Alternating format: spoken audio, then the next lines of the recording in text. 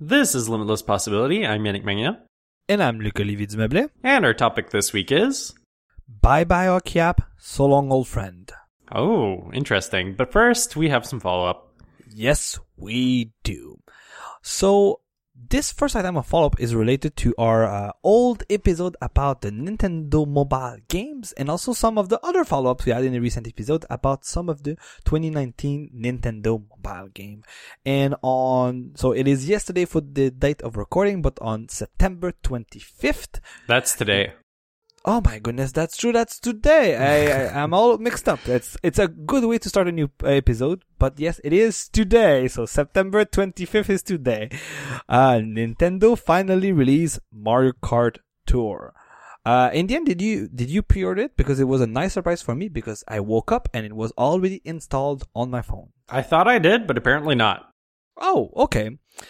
And Yannick and I have our opinions about it. So today I think I spent at least 30 to 45 minutes playing the game. And I think my first impressions are the following. I liked the concept. Every time that they were showing us teaser and all that stuff, I liked what I was shown.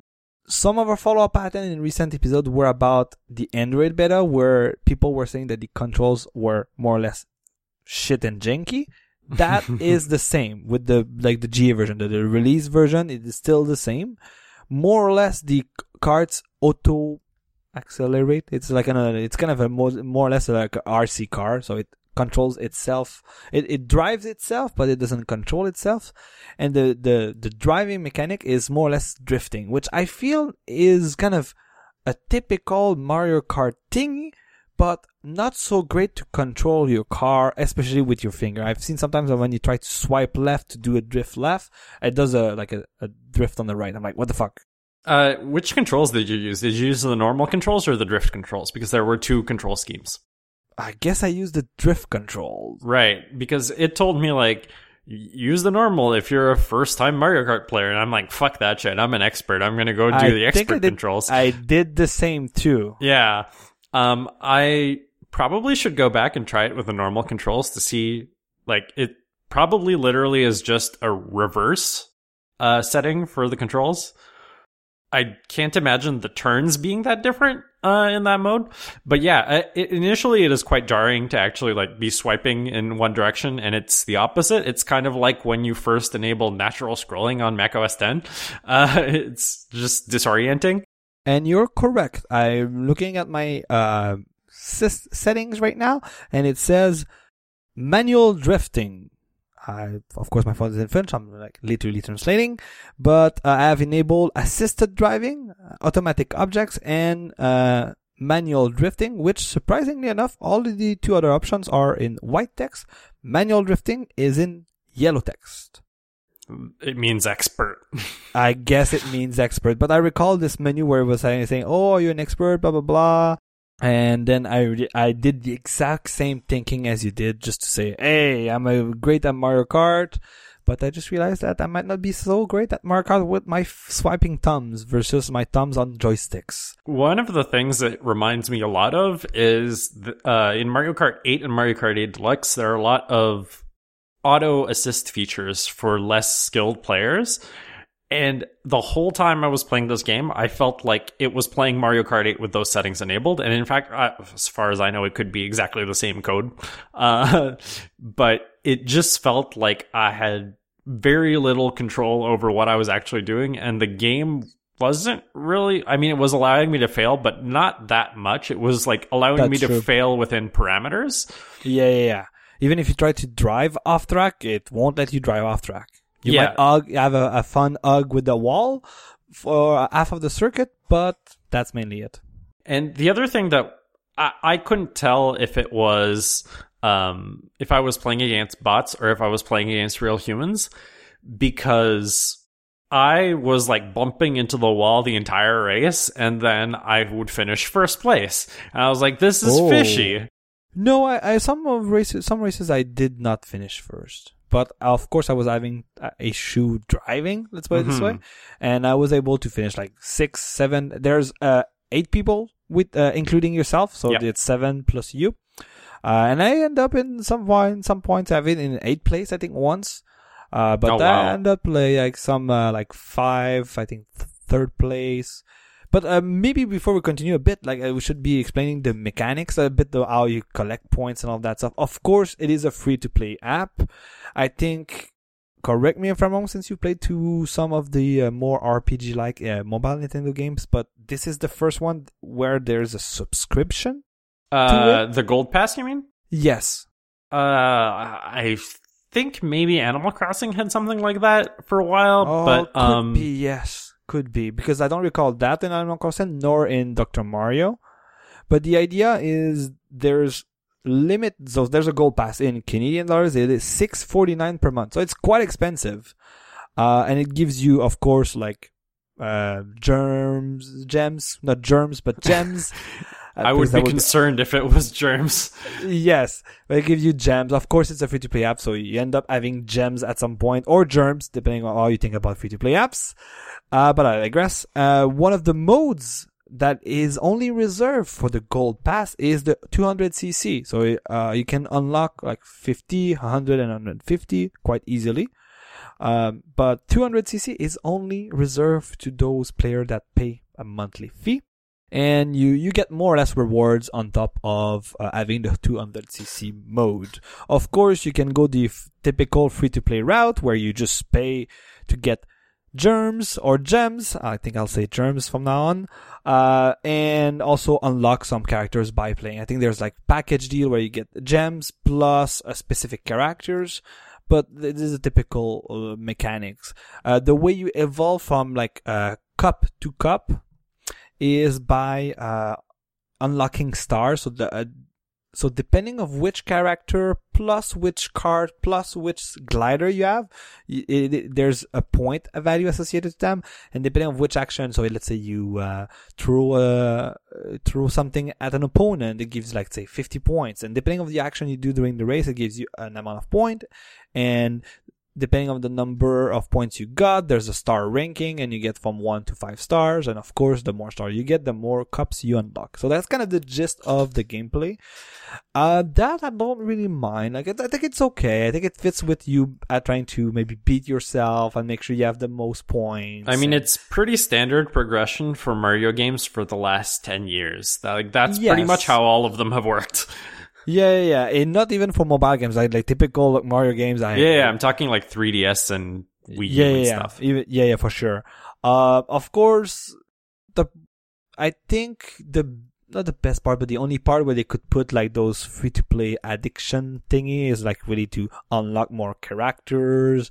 And it's kind of using the typical like Japanese free-to-play game mechanism where to get free characters, you need to put gems, and there's like a random attached to some of them because there's like normal characters, there's rare and ultra rare, which I think that's what has been shown as successful, quote unquote, for those mobile games. So yeah, the graphics themselves, they look quite great. It like most of the racetrack, they are associated from old Mario Kart games, and they kind of look alike from what I've remembered, especially from Mario Kart 8, and that I was quite surprised. I've seen sometimes that the performance was not that great. But I think maybe it was downloading something on the side, and I just updated to iOS 13, so that maybe that too. But like in the last 2-3 races I did, like the performance was okay, and the image quality was great. Like I was greatly surprised to see the same level of graphics or the kind of same kind of feel I'm used to see with Mario Kart games, especially with the Wii U and the Switch on the phone, and that is great. To me, it looks very similar to what you see if you try running like Mario Kart 7 in a 3DS emulator upscaled to like 1080p. Okay, I never did that, but I will believe your word.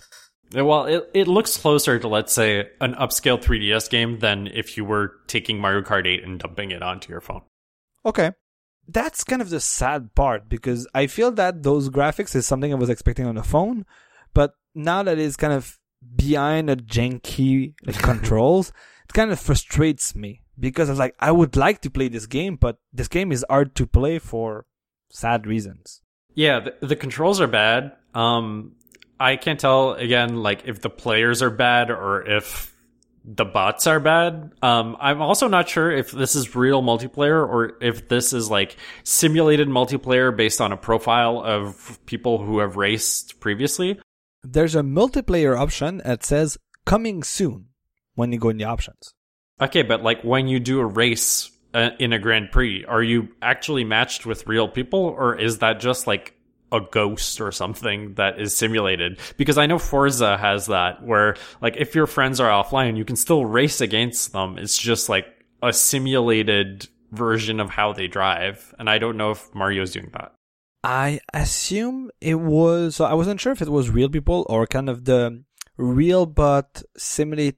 I think it was simulated, but isn't it with Super Mario World? No, Super Mario Run, when you go in the Toad mode, that it is a recording of your previous exploit. Yeah, that's a ghost, but the thing that throws me off with Mario Kart is you can run into other carts, whereas if it was true. A ghost, you wouldn't be able to run into it. You would just go through them.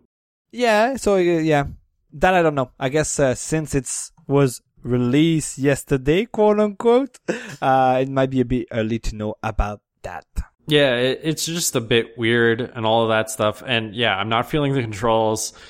The spinning for characters, the gacha mechanic, it really feels out of place in a race game. Like, I guess technically, like, kart parts do have some sort of advantage in this, as they do in any other Mario Kart game. But the change is going to be fairly minimal. So I don't think I care about anything to actually want to gacha for anything. Now, the big exception for this is if Nintendo decides to make Bowsette a real character, they will make $1 billion overnight. So they should do that. Who? I misheard you. You haven't been on the internet in a year because this week has been Bowsette's 1-year anniversary. Bowsette. Oh, no, I forgot that. You will need to go look up Bowsette on the internet. You probably haven't heard of it because you are not a straight man. Okay, sure. It's the greatest fan-created character of all time. Wow. So if Nintendo decides to make Bowsette a real character, they can put her in the game and everyone will go spend $1 billion right away on the game and it will be a tremendous success. But until they do that, nobody cares about Mario Kart characters. So I don't think this is going to make very much money, and having shitty controls is just going to make it even less viable. So I don't think this is one of the greater Nintendo mobile games that we've seen. Yeah, and even if in the recent weeks I haven't played too much Dr. Mario, I know the weeks after we talk about it on this podcast, I did play it somewhat. I wouldn't say a lot, but just to enjoy it. And I felt that the more I would go through, the more the worlds or the challenges were becoming difficult without paying, so that kind of pisses me off. But I was still enjoying the game at that point. In the first few levels, where the challenges were kind of hard, but not so hard, where it kind of says, hey, it doesn't tell you should pay, but you feel that, you might need this power up that you need to pay to have. So that's a bit that, but I feel that with Mario Kart World, like maybe in like 2-3 days, it's going to get uninstalled and we'll just forget about it. And that's the sad first impression I have on my side. But if you listeners have played it and enjoy it, please let us know. We would like to hear from people who, of course, enjoy it, maybe, if they exist. Okay, let's move to your follow-up items. Okay, let's start with a big one. Well, actually, before that's a tease. That's what we call it in the business. Oh my goodness. I should start with the programming note that we are going to be taking a hiatus following the release of the next episode 123, which will be released on October 13th, and we will be returning with episode 124 on November 24th. We've set it for like the past 4 or 5 episodes, but it's coming up pretty quickly, so we're just going to remind you. And that transitions very nicely into the evergreen topic of the show, mobile payments, of course. Of course. What did you don't tell me about mobile payments? I'm sure I'm missing something here. Well, I have 3 points this week for mobile payments. The first one is I imported my Suica card onto my Apple Watch this week. Oh, true. You told me that, yes. So, like, this isn't going to be news to people who have actually done it, of which I think there are probably like 1 or 2 people in the audience. So when you import a Suica card into either your phone or your Apple Watch, it is a one-way import. What's interesting about it is originally when you buy a physical Suica card, you pay an additional 500 yen as a deposit for the physical card. I'm not exactly sure why. It just seemed to me like, oh, okay, I'm paying 500 yen for the card itself, and then the rest of the money is going into the balance. When you do the transfer, it reimburses you your 500 yen, which means I guess the card costs nothing and the deposit was for nothing? I don't know. Especially because you don't give them back the card. No. And especially since I have like I have a discontinued model of the Suica card. I have like the NEX Narita Express Suica bundle card, so it has a custom design that like my collector friends have never seen. And so like I'm not giving that back. I just get to keep my collector's edition Suica card and I get my money back. So cool. Thanks, I guess. But yeah, so now I have like 500 extra yen on my Suica that wasn't there before, so that's cool. I don't have to worry about losing my Suica Pass anymore because it's backed up to iCloud. So that's just cool. If I get a new phone or I lose my phone or whatever, I just restore from iCloud and the card is just restored back to my phone. The card can be charged via credit card via either the Suica app or the wallet app. I believe, I don't know if this is still the case, but at least around the time that this Suica self-launched, the Suica app only accepts Japanese credit cards, whereas the wallet app accepts all credit cards. So I think if you're international, you don't have a choice but to use the wallet app, but I may be wrong about that. Now, this is the thing I sort of wanted to talk about. The Suica card can only be on one device at a time, which is kind of strange. It can either be on your Apple Watch or on your phone, and I'm having a hard time deciding which one I want it to be on, because if the Apple Watch battery dies, you can't use your train pass. And this is only sort of a concern because the weekend of the Saitama Kawagoe Festival, I'm going to be going to Kawagoe to the festival with some of my friends, and then we're going to be sleeping at a friend's house, and then the next day we're going to be going to Nagano. So I'm not necessarily going to have my Apple Watch charger with me, and if I put my card on the Apple Watch, that means that if my Apple Watch doesn't last 2 days, I'm kind of screwed to come back home. So luckily, like, you can freely transfer your Suica back and forth, but it can only be in one place at one time. Okay, so that was literally my next question. Like, can you transfer it? So I could decide, like, for the weekend, I'm going to put it on my phone, and then I'm going to go back to the watch. But it's weird. It's like I never really considered that to be a problem until it actually became a problem for me. So just something interesting to talk about. But yeah, the fact that you can transfer it back and forth is pretty good. And just in general, it's an interesting thing to think about like whether you want it to be on your watch or your phone, because like the scanners for the Suica cards are on your right, but I wear my watch on my left hand, which means you have to do like this awkward thing to actually get the watch onto the scanner. Whereas with your phone, you could just plop your phone from your right hand right on the scanner and it's not a problem. So there's all of these trade-offs that you have to consider that aren't really trade-offs. It's funny I don't have this problem because I'm a left-hander. Yes. That's true. Well, I mean, you would have this problem with all your devices because you're a left-hander, because you would be... Oh, no, I get it. Your watch would be on the right wrist. Okay, I get it. Yes, my watch is on the right wrist. My phone is also in my right pocket.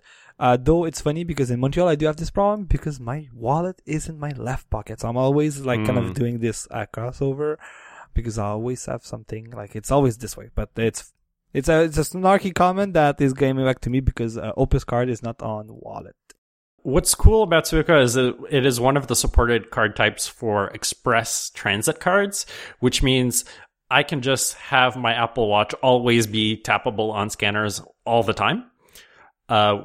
So I don't have to double tap the side button at any time. I can just tap it onto scanners, whether it's to pay for things in stores or to get on the train. So that's nice. And that's pretty much what I have for this item of mobile payments. However, we have 2 other items to go through, but we're going to go through the next one pretty fast. Richard sent in a product for us to look at on The Verge. Starbucks Japan announced a new product in their line of Starbucks Touch, I think the product line is called. We mentioned these products like back when they were announced, and then we sort of stopped paying attention to them. But this last week, they announced a pen with an integrated Felica Starbucks gift card, which, like, there's nothing really exciting about this product. It's just so weird and nerdy and specific to us that I felt like I had to mention it on the show. It's just a $30 pen with like a $10 or $15 Starbucks gift card on it. Big deal, but I just thought it was funny.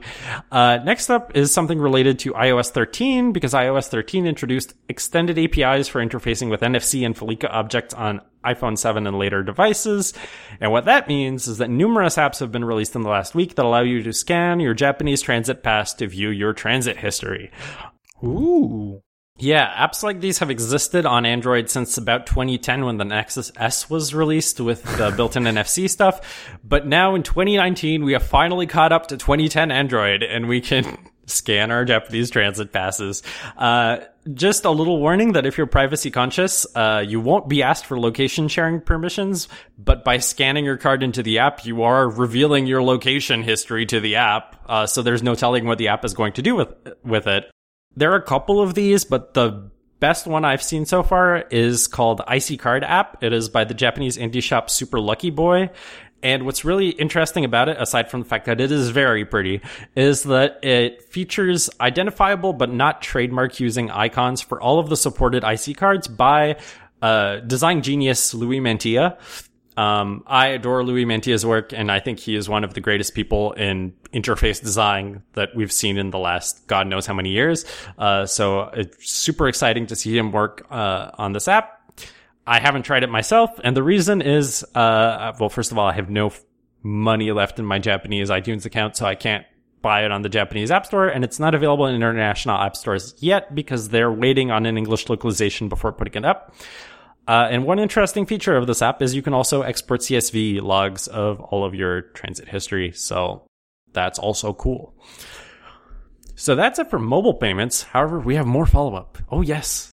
Just a quick note. By the way, the core NFC videos are still in my watch queue. And at one point, I really want to go look at it because last year, the announcement were mainly, you can scan NFC tags in the background if you have a XS. So I would like to see what's new in iOS 13. And I've seen that there's a 31-minute session about it compared to, I think last year was like 15, 10? Was super short. So I'm eager to see where's there. And it's funny because at Google I/O in 2011, Shannon and I sat in on the like Android NFC API session, and I have a feeling like it must be very redundant with what we saw back then, because effectively like the iPhone just got those APIs, but just 9 years later. True. Okay, next up is follow-up for episode 109, which was our smart home buyer's guide, because as of today, Apple Music is available on the Amazon Echo in Canada, and I don't think this was really publicized anywhere. I just found out because I was in the Alexa app today. There was, however, an Alexa event today where Amazon announced a whole bunch of new hardware. Which I think like none of which is coming to Canada. Oh no. Like there's the Echo Buds, which are like the AirPods, but for Alexa, and a bunch of other weird shit. There were glasses. It's fucking crazy out there. So yeah, Apple Music on the Amazon Echo. You forgot about the Ring too. Yeah, that was also weird. It requires an active subscription, even if you're only intending to use it to listen to Beats One, which is what I was planning to do. So whoops. That's too bad. Beats One usually is available for free to non-subscribers of Apple Music, so that's unfortunate. If you do actually link up your account, you can set it as your default music service, which means you can just ask Alexa to play whatever, like play Juiced by Lizzo and it'll play. You can also use it from within routines, which is really interesting because it means you can now automate stuff around Apple Music, which I don't think you can do with HomePod yet. Maybe in 13.2. So yeah, that is kind of interesting. I'm not sure if I'm going to get on board. I'm still like a little bit bothered by the fact that I'm sort of accidentally signed up for 2 music services that I'm not happy with, and I don't want to pay for a third. But that's another episode. So I will get back to you if I do sign up to it. I'm very excited because Apple Music and Plex, I believe, are your only 2 options right now on Alexa to listen to music that you own yourself, like that you've ripped off CDs and that are not just like some file in the cloud. mostly because Apple Music has the iTunes Match stuff and Plex doesn't care because it's on your home server. So I don't know. I'm interested in these solutions just because of the idea that I could have a playlist with custom music that I like and not just like whatever garbage is on Prime Music. We'll see. And last but not least, I have some follow-up for episode 119, which was about Final Fantasy VII. This was not intentional follow-up. I just accidentally lucked into it. So I was watching a video on the Resonant Arc YouTube channel. Resonant Arc is a channel that reviews a bunch of different JRPGs, and they were doing a collaboration video with Patrick Holloman from the Game Design Forum as a guest. They were talking about Xenogears, and this has nothing to do with the actual video itself. It has to do with the guest. I went to his website because he said he was an author who wrote books about game design, and I looked at his lists of books, and he wrote a book about Final Fantasy VII. And right there in the description of his book, which was Reverse Design of Final Fantasy VII, it said that Final Fantasy VII intentionally withholds the mechanical complexity of the game until the end of the game to avoid distracting from the story. So there you go. That's why I was not happy with it. They saved the good part for the end. Wow. That was all I needed to know. You know, that's a good strategy, though. You want to keep people playing. Maybe they just like, if it's like, it was a bit like me. If they keep them curious enough, then they'll just power through it. Yeah, but it would also be nice if the game is mechanically interesting on top of having the story. Like, maybe don't make it mechanically overwhelming, but make it mechanically interesting. Oh, well. That's too bad, but whatever. So that's all I have for follow-up this week. Good. So let's move to the main topic for tonight. As I said in the introduction, tonight we will be talking about a service called Aukey-App. And I guess this one is kind of related to my recent topic. I think they all have a common topic, which is more or less Luco brings some of the day-to-day job stuff into the podcast. And this week is another good example. I will be explaining how to migrate from a service called Aukey-App to another service called Visual App Center without too much stress. Visual Studio App Center. Yes, Visual Studio App Center. I don't know why. I just forgot to write the word studio in my notes, which from now on I'll refer to it as VS App Center because it is simpler to say. So more or less what it is, Aukey-App is a crash analytics tools. But before I go into more detail about what does it mean for iOS apps, I will separate this topic in 3 sections. So of course, first I'll explain Aukey-App and what it is and why you should have already used it in your iOS or Mac apps. Then we'll go to some of the migration steps that you can find and also some of my tips to make this make this seamless. And last but not least, some of the gotchas that you need to be aware of before, after, during the migration, and also why you should stick with Aukey-App and VS App Center part of this migration. But before we start, let's do another of my beloved history lesson section. So Aukey-App is the main product of a company named Bitsdidium, and this is a German company that, from what I gathered, it's a bit unclear, I guess part of, we'll see in a bit, but part of the Microsoft acquisition. Some of this exact details of when the company was founded and all that stuff can kind of get lost. But in the blog post where they talk about the acquisition, they're saying that Microsoft always been a great client already of their tools and blah, blah, blah since 2011. So, and from what I can see also on GitHub, like a lot of the history kind of starts around there. So let's assume it's around there. Like I said, it is a German company. I've met with some of the engineers working there, from some of the typical iOS and Apple conferences that we've discussed in the past years, and there's great people working there. The main feature they offer for iOS, tvOS, Mac developers, and also some of other cross-platform, I think they were mainly on Android too, and maybe a bit of Windows, but that I'm not sure. I never really looked into.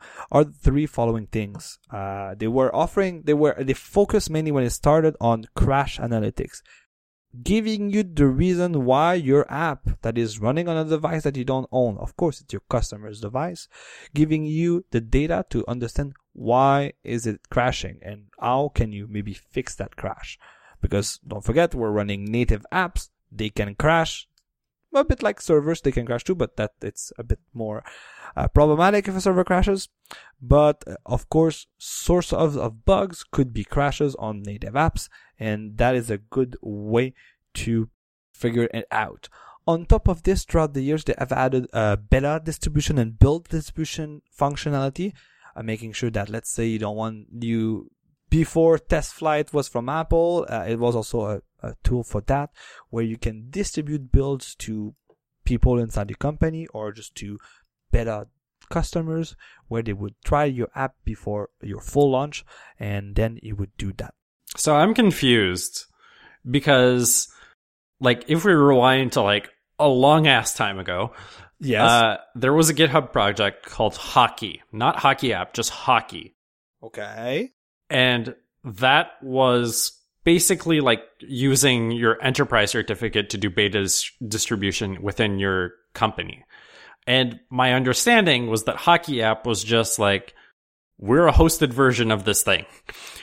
It could be. From what I gather on the website, they are named Hockey app from the ad hoc kind of naming, like an ad hoc distribution. Oh. And they're like Hockey app, and that's where they put that in their FAQ. That makes me angry. Yeah.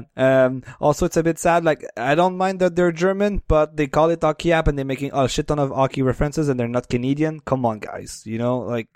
But I digress again. But no, I'm the only one who's allowed to make hockey references. Okay. I don't think you're the only one that is allowed, but sure. But it could be. But I'm not sure about this project. Of course, if it is still on GitHub and it is under their Bit Stadium enterprise name, maybe you will link it to them. And I wouldn't be surprised, because literally when they launched a long time ago, I recalled I was using the original, like, independent TestFlight, and Hockey app was, Hockey app was also around there with beta builds distribution. So I have it in front of me. It was called Hockey Kit. It is on the Bit Stadium GitHub. Oh yeah, I recall. Oh yeah. And let me see how old this shit is. The first release was in 2011, January 2011. Yeah, from what I gather, I think the Hockey SDK, the iOS SDK, the oldest release was from September 11. Okay. So yeah, that's why all the information points around 2011.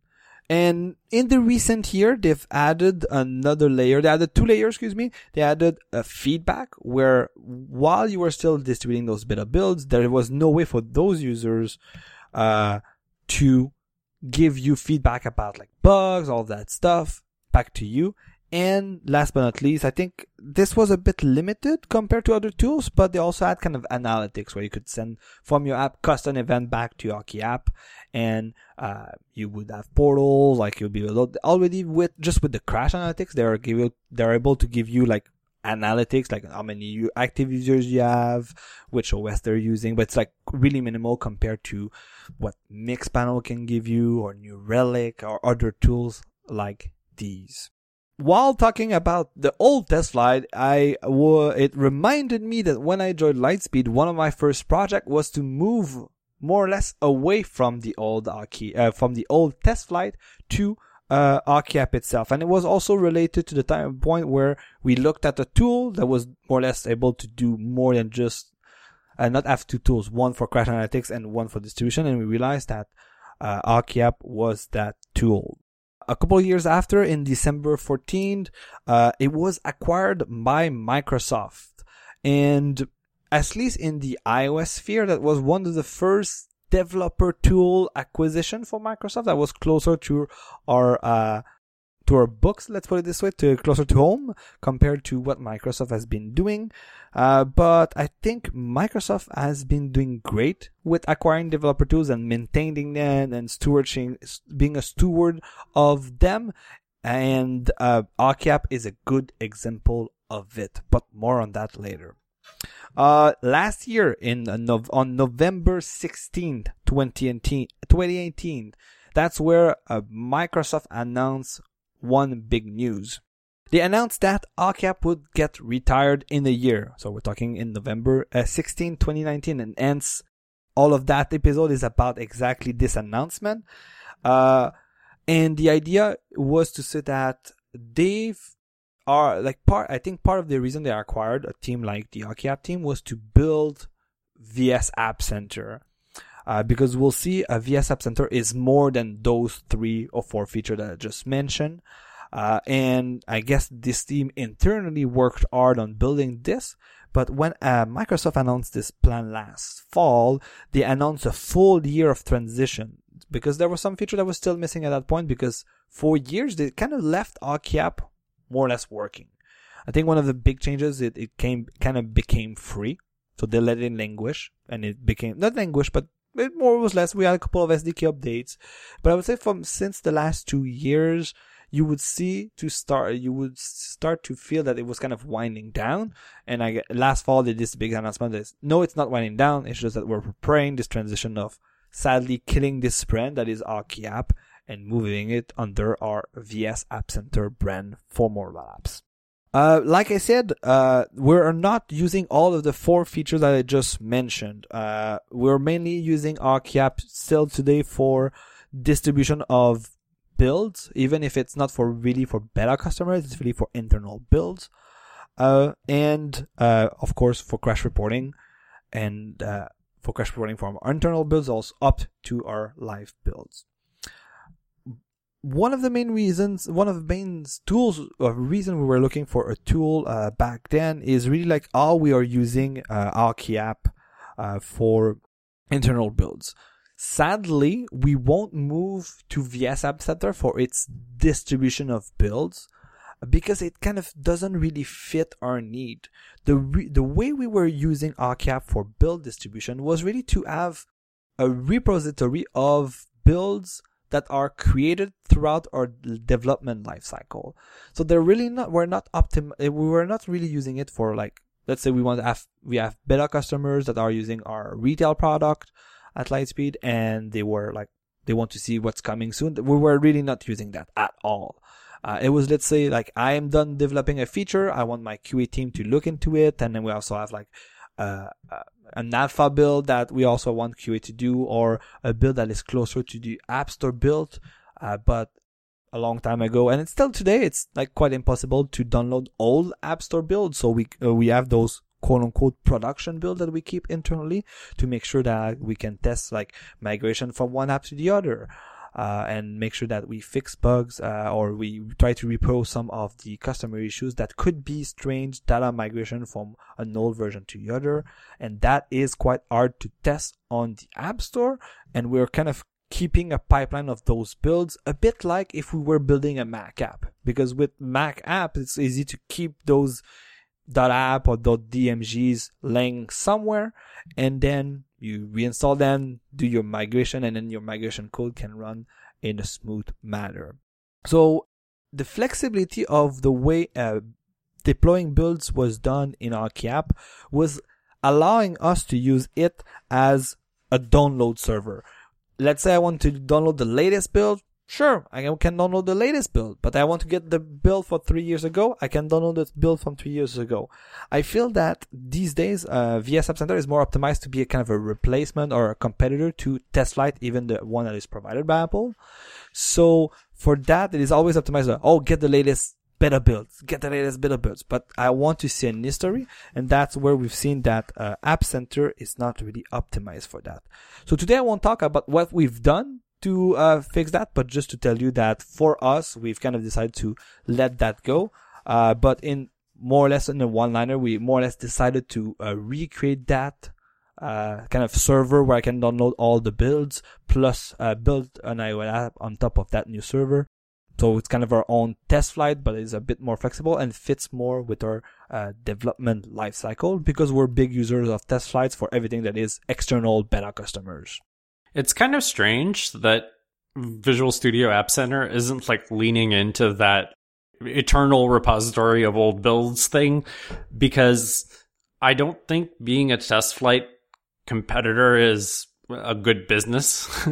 Like, to put it in the easiest terms, like the only scenario I can see where it kind of makes sense is, unlike TestFlight, you can integrate all of your VS App Center stuff right into Visual Studio for Mac and stuff for Xamarin development. So you can have like your little side stuff for the Xamarin people. But otherwise, like, I just don't see the point in doing that when you could be doing something that is actually different and solving a need that developers have. That's because I didn't tell you all the features that are available in VS App Center. So OCAP was really limited on like beta testing and making sure that like crashes are part of the feedback to me. Like, whether it's the user or the app itself, like realizing there's a problem, you get it back to you. But what Microsoft is building right now with App Center is kind of a full-fledged development solution for iOS apps. So on top of the feature I just mentioned, they're adding CI and test capability. So they can run your unit tests. They can also run your app and do UI automation on a different pool of devices, automated in the cloud. They also have data storage APIs, they have authentication API, they have push notification stuff. And all of that we're not using. Like, we can pay for it. We don't really care. There's downsides of us. There's not downsides, but there's a small trade-offs that we have to do to move to VS App Center. A good one is just by keeping crash logs there. And I'm stealing some of my points for my gotchas. But the data retention for OCAP was forever, literally. Like, keep all the data. In Microsoft, they say 90 days for crash logs, for builds. They want you to pay for Azure data storage if you want to keep some of that old data. If not, it gets purged. But I'm not looking at my like 3, 4, 5 a year old like data crashes. Usually we release a build every couple of weeks. So of course, like, if a crash disappears, I don't really care because the users have less crashes. At least 90 days can give me a trend of like, am I introducing more crashes or am I fixing crashes? Which we felt is more or less good enough. At least with our like internal app server, we control the data retention, so it becomes less of a problem. But it does mean that some of the builds we might lose in 90 days, and that's something we'll have to deal with. But yes, with all those features that we are not using for VS App Center, makes me feel that Microsoft wants this product to be more a competitor to what BuddyBuild was, that was acquired by Apple nearly 2 years ago, or what Firebase or the Amazon mobile services are today. It's like a fully fledged server-based solution where you can trust them to do everything for your mobile development. Like, everything is after coding, more or less. They do it. Testing, CI, deployment. They also have integration for everything that is, let's say they test your build and they compile your build. There's always also an integration to publish that build to the App Store. They can send it for you to the App Store. You still need to go to the App Store Connect, but they can do that final step for you. I'm not sure if they're using like tools like Fastlane in the back to do that for you. I would imagine, yeah. Maybe not, because I don't think they required you to use Fastlane for the CI stuff. But since I didn't look at it too much, don't quote me on that. But it feels that they are aiming more at those kind of fully fledged tools. And yes, if maybe one of their components like beta testing is kind of fighting against Apple, I'm eager to see what's going to happen in the next few years. Hopefully, once we start seeing what's happening with BuddyBuild inside of Apple itself, I would like to see how those solutions, whether it's VS App Center, Firebase, AWS, how they evolve, and other competitors, how they evolve with Apple's offering. So now let's move to the migration itself. When in the roadmap, Microsoft decided to put it in 3 stages. The first one is more or less you can connect into appcenter.ms, which is the website for that, and you can use your OCAP credentials to see what's happening there. And also both services are synchronizing data. So Aukey App is sending data to App Center, and you can see this data from App Center. And that's literally the CU data from App Center, from Aukey App in App Center. That more or less happened quite fast after last year's announcement. The step 2 from that, which required a lot of that work, was migrating your apps from the Aukey App system to the new system of Visual Studio App Center. And that was completed a couple of months back, literally I think 2 months ago. They announced it early August that it was completed. And the idea is free for user right now that they want to move from the old system to the new system, that they would have to do that migration. And that's literally what we'll have to go through tonight. And the last step is, after you've migrated your app, all your user account is still in the database, I guess. Technically, they don't say but it's kind of worded a bit like this. But all the user management or like organization management, if you're businesses, all of that is still in Aukey App, and they're like slowly but surely migrating there. But I feel that even if November 16 is still not yet, that with the last step, if they're a bit late, they might push the limit a bit. But I wouldn't be surprised that they would say like, oh, if you're migrating your app, even if the data is still in Aukey App, like it's safe even if we shut down the front end that is Aukey App. Like, maybe they might not allow you that. I'm just speculating right now, but the fact that user management is still in Aukey App, I'm not sure if they'll be there on time. But I wouldn't be surprised that they decide to shut down the front end of Aukey App and still say, oh, don't worry, it's coming. And you can still manage it like with a hacky way of making the front end in the other front end, something like that. Because the reason I'm saying that is that was a part of the stress, because the step 2 was supposed to be delivered in mid to late spring of this year. Ooh. And it ended up being in August. Like we were saying like May, June, so like early summer, and it ended up to being August.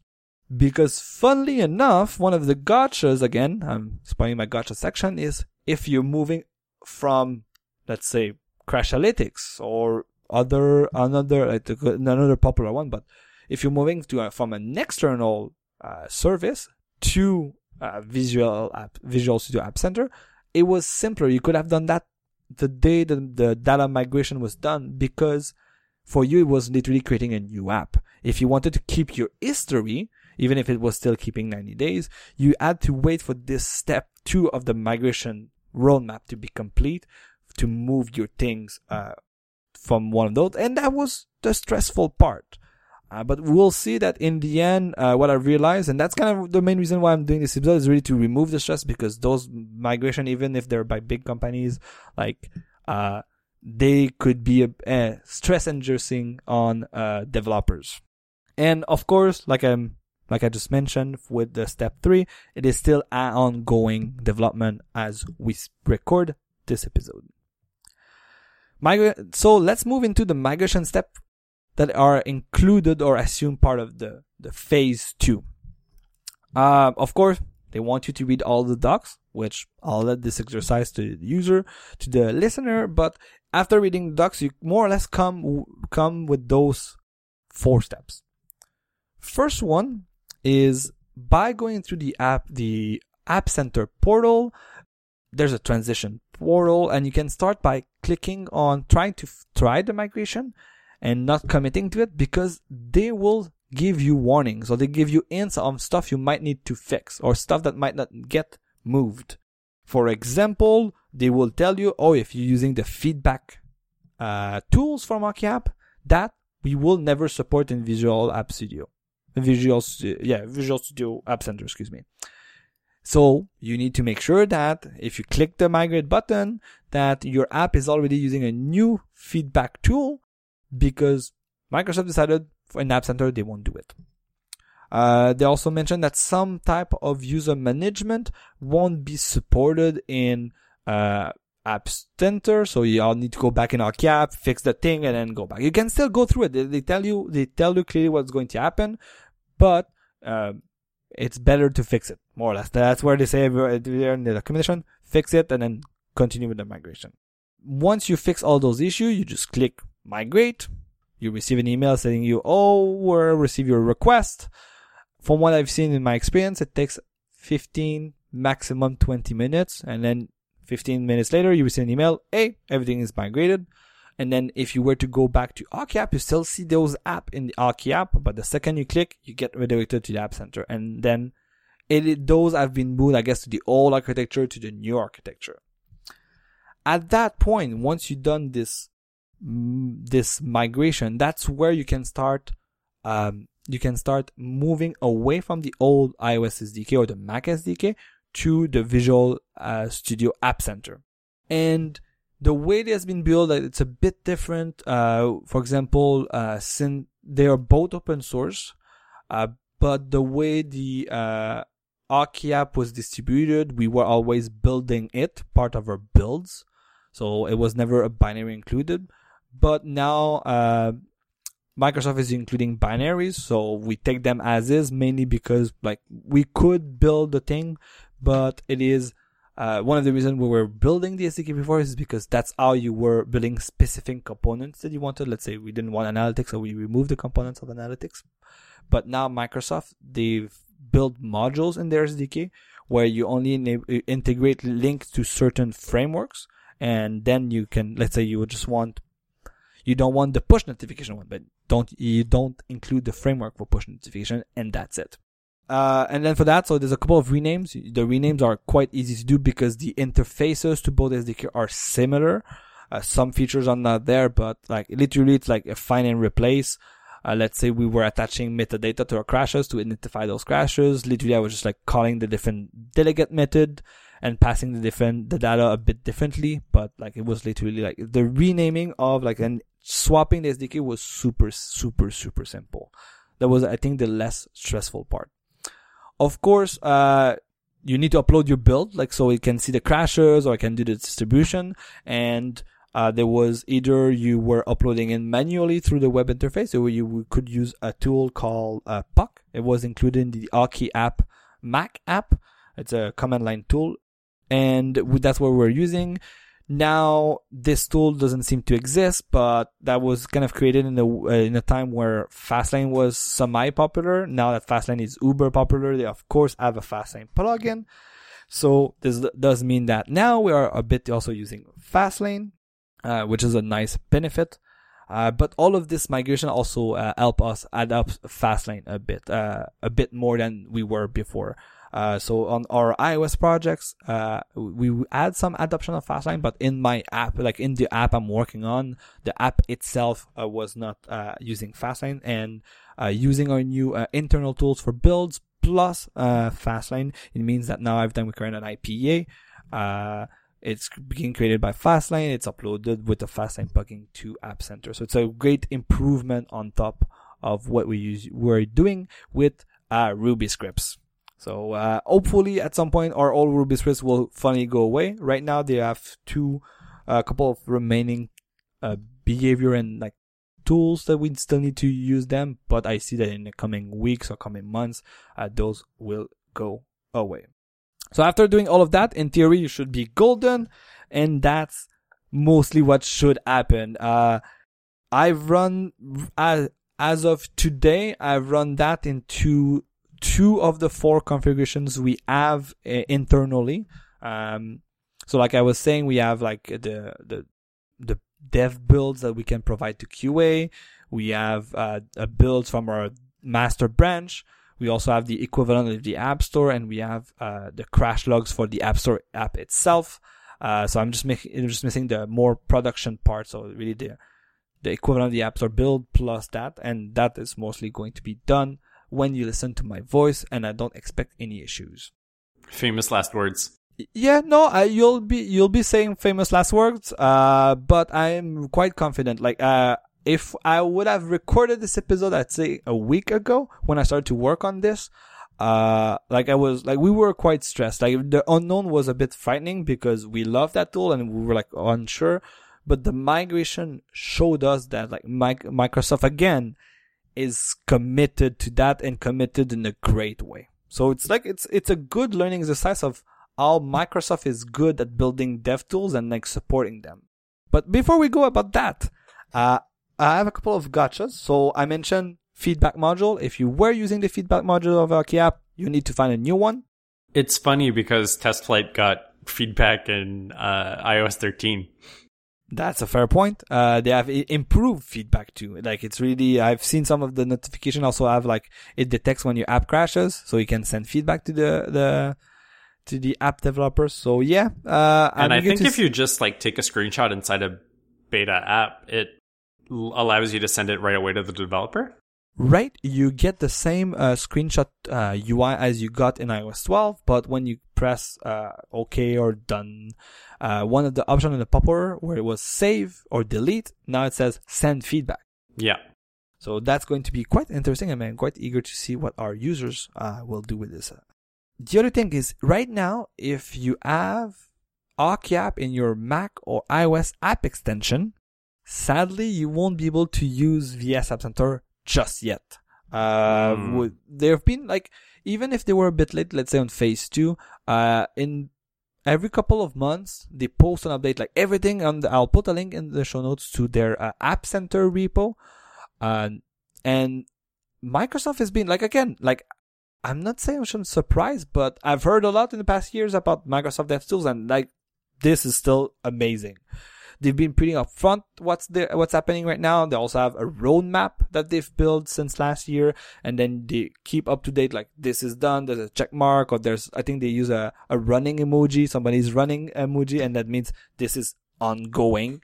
And then they publish, I think the last update was at the beginning of the month saying, oh, here's the August update. Here's what we've done in August. There was one for July. I think the last one was maybe in June, May, before that.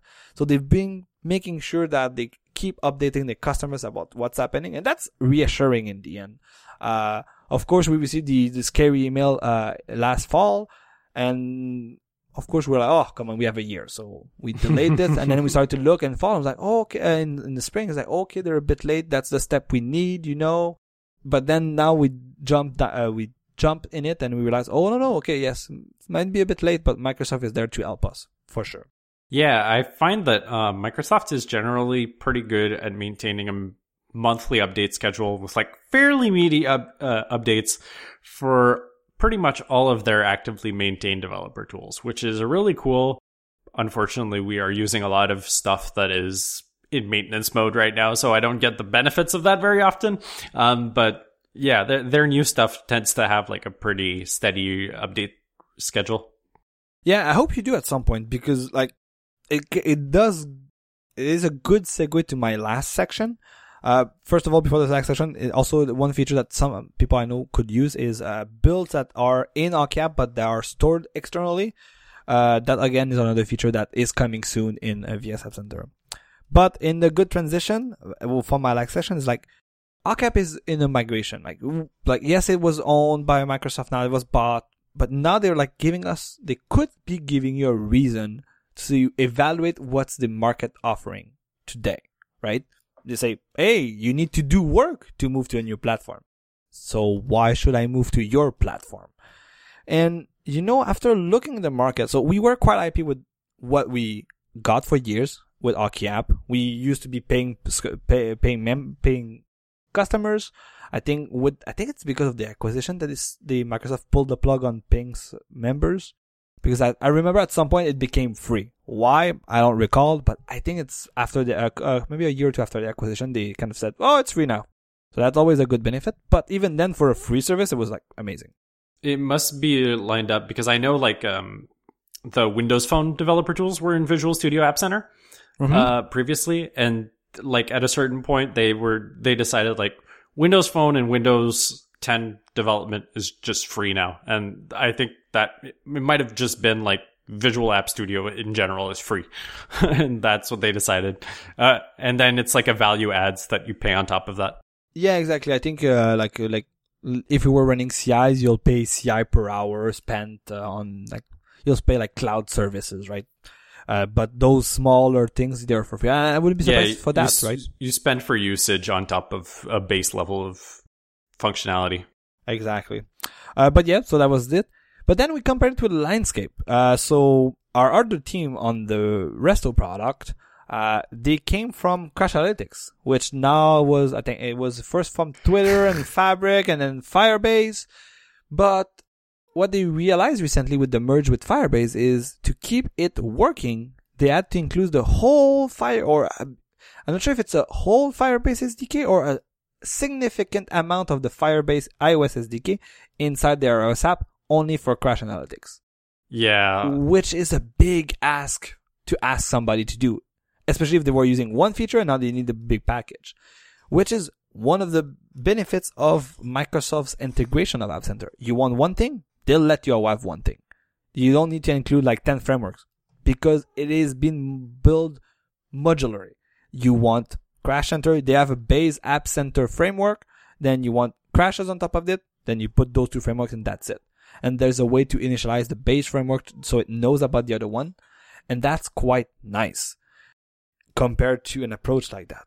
On top of that, we've realized that, again, I'm hitting on poor Crash Analytics' head, but we also realized that some of the other players might not be doing good things. Here I'm pointing out to Crash Analytics and the custom fonts debacle that was found, I think it could be a month ago. I'll put the link of Daring Fireball in the show notes where they show their John Gruber is talking about Crash Analytics using custom fonts and not the custom fonts I discussed in iOS 13, like the old custom fonts based on provisioning profile. They use that to track users to make, and they are upfront. People started complaining that, yeah, we need to know if this is a better customer of our system, of your app. So it's better for our analytics tool. I'm not saying that Microsoft might not be doing those bad things. I'm not saying that. I'm sure they can. But from what I've seen, from what I've heard from people, they're not in that direction. And that's reassuring.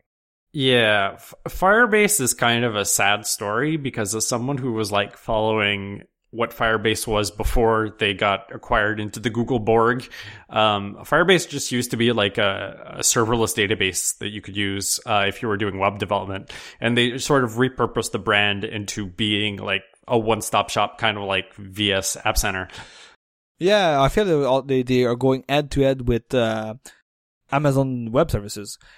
Google as a cloud platform but I feel that they've like compared to AWS, which is a huge monster now. Like I went to the product page to see to make sure that what they were offering was kind of similar to what I was discussing, and like 3 clicks on pages to make sure mobile plus all the mobile offering, but like mobile is like the I think one of the 20 topics that AWS covers. Like it's crazy. Yeah. So I wouldn't be surprised that Google kept like GCP for cloud products and then they are using the Firebase brand for more mobile things. But it's kind of sad because now when you talk about Firebase, like the word doesn't mean anything anymore. Like, are you talking about the database or are you talking about any of these other 700 products that are offered under the Firebase brand? Like you have no fucking clue. But like, it's worrisome on one hand because you'd think that like an ad company like Google would know all of the tricks to be able to track and to do creepy shit because they constantly have to try and evade Safari security rules and other stuff that's being thrown in their way to try and track their users. And having that in a framework that is being pushed into or that they're trying to push into as many apps as possible is frightening. To play devil's advocate though, like when Twitter had Crashlytics, they also did the thing where they were sniffing all of the URL schemes, and that's why we can't use URL schemes anymore. So I mean, like, there's no winning. But yeah, I mean, it's worrisome to have that association, and I think there's like a strategy tax / advantage on Google's front to saying, here is this big monolithic Firebase framework that you can include in your app. You're going to have to pay the full price of including this framework regardless of whether you're using one technology or not. So instead of using other vendors to do your other things, even if they might be more advantageous for you, you should probably just stick with us because you're already paying this huge tax by having this giant framework bundled into your app, and it'll be more convenient that way and all of that stuff. So I think there's some of that too. Yeah, that's a fair point. So I know that there's like, I think, I forgot their name. I didn't know them, but there's other smaller players that we also have seen in different controversies. I forgot their name, but the one that was also recording the screens where now Apple is like blocking you if you include their SDKs. I've seen a couple of them, right? So I felt that on top of what Microsoft has been doing, I would say around like 2013, 2014, which is when they acquired Okiapp. Like they have a good track record of acquiring those dev tools company and doing something good out of them. And good here is like making sure that as dev tools, they stay alive, they get investment. Maybe they're doing something creepy, and I know, because I'm sure somebody will say, oh, here's the example where Microsoft did something creepy. So that's why I want to protect myself here. But like, I feel that in the past few years, they did good with Okiapp, even with this migration. They've acquired Xamarin, that we mentioned a bit, and they're doing great. Like, they use the Xamarin code base more or less to have Visual Studio on the Mac. And yes, it's a bit weird to say, but people like seem to like it. Never used it, but I've heard good comments about it. And more recently, they've acquired fucking GitHub. Like, GitHub is now Microsoft, literally. And hopefully, yes, we've heard bad things about the GitHub organization. Hopefully, it being stewarded by Microsoft will help them to self-correct those things and making sure that they're doing the right things for dev tools. And that's why it was kind of a no-brainer to staying with Microsoft and VS App Center, because Microsoft had a good track record. And I think even amongst Apple developers, this is going to sound like strange, but I think Microsoft has higher trustworthiness and maybe approval as a developer company than Apple does, which is kind of insane considering a lot of us are Apple developers, right? They just have like this track record that they're doing like trustworthy quality work. And even though we might not philosophically agree with stuff like Xamarin or just stuff that is lock-in related, like, they're doing a great job. And I think a lot of the creepy stuff that Microsoft is doing is like limited to the Windows product group. A lot of like the Bing ad integration into Windows and all of that stuff is like siloed into Windows, and that's great because we don't like Windows anyway. True. But the developer group seems to be doing some pretty great work, and increasingly, I think you are seeing their reputation rise amongst like developers of all platforms. Like, I think VS Code is like the most used text editor nowadays, which I have a lot of issues with VS Code, namely that it's an Electron app, and I hate Electron apps, but it is doing some crazy stuff that even like long-time text editors have a hard time competing with. And especially if you're doing like heavy JavaScript, TypeScript, and like Angular, React type development on the modern web, like, you almost don't have a choice but to use VS Code because of how well it works in that series of tools. And I think that's part of why like they've risen so much in esteem in the recent years. Yep. So I would say that if you were in our situation where you were with them, when you would look at the landscape, you would realize quite quickly that I won't say they own the landscape, but they're a strong player. And if you were to pay the cost, I think they've showing you that their migration cost is well worth it compared to migrating it away. So I would end this episode with two small notes. The first one is November 16 is soon.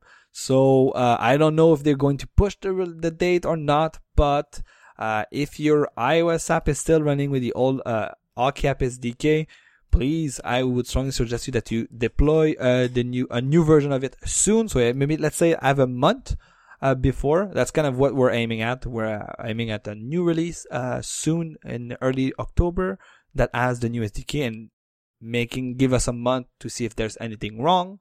So at least we have time to fix and deploy on a new version. So time is running, to be honest, on this. Maybe you can bet on them giving you more time, but I feel that the clock is ticking and you should upgrade your iOS apps. And App Center is a great tool to keep using for that. Last point before I mention it, because before somebody mentioned it in follow-up, we are still using the Apple crash reports, but I feel that the Apple crash reports sometimes can give you crashes that those SDK inside your app cannot get. Like, let's say, like, you get killed because you're spending, like, you're blocking the main train for 10 seconds. Those types of crashes, because it's the OS, figuring them out, Apple can give them to you. But I've seen mixed results with our app, with getting the huge amount of crashes we see from the Apple side, even with their own integration. So I feel that even with Apple's integration, I feel it's still worthy to have a crash analytics tool inside your app to get all of those crashes. And my last note is to say that I think in the last 5 years, that is literally the first time I'll do that, because I think it's also the first time I would also do what I'm about to announce. But tomorrow, which is going to be the 26th, I'll be at this time of recording now, it should be done, but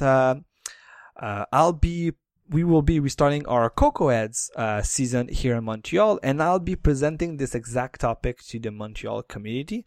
So if you listen to this episode because I give a quick note of the podcast during the presentation, so welcome. If you start to attend the Montreal community because of this episode again in my recent iOS development episodes, I guess welcome again too. And if not, so wish me good luck, because but since I already did this topic, it's going to be a breeze tomorrow too. And that's it. Cool.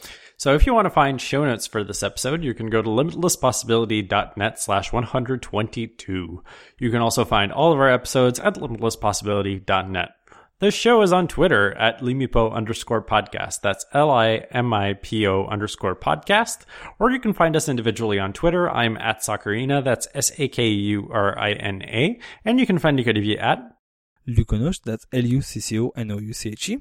And in 2 weeks, we'll see you with a very special episode about my photography setup. Ooh. See you in 2 weeks. See you in 2 weeks.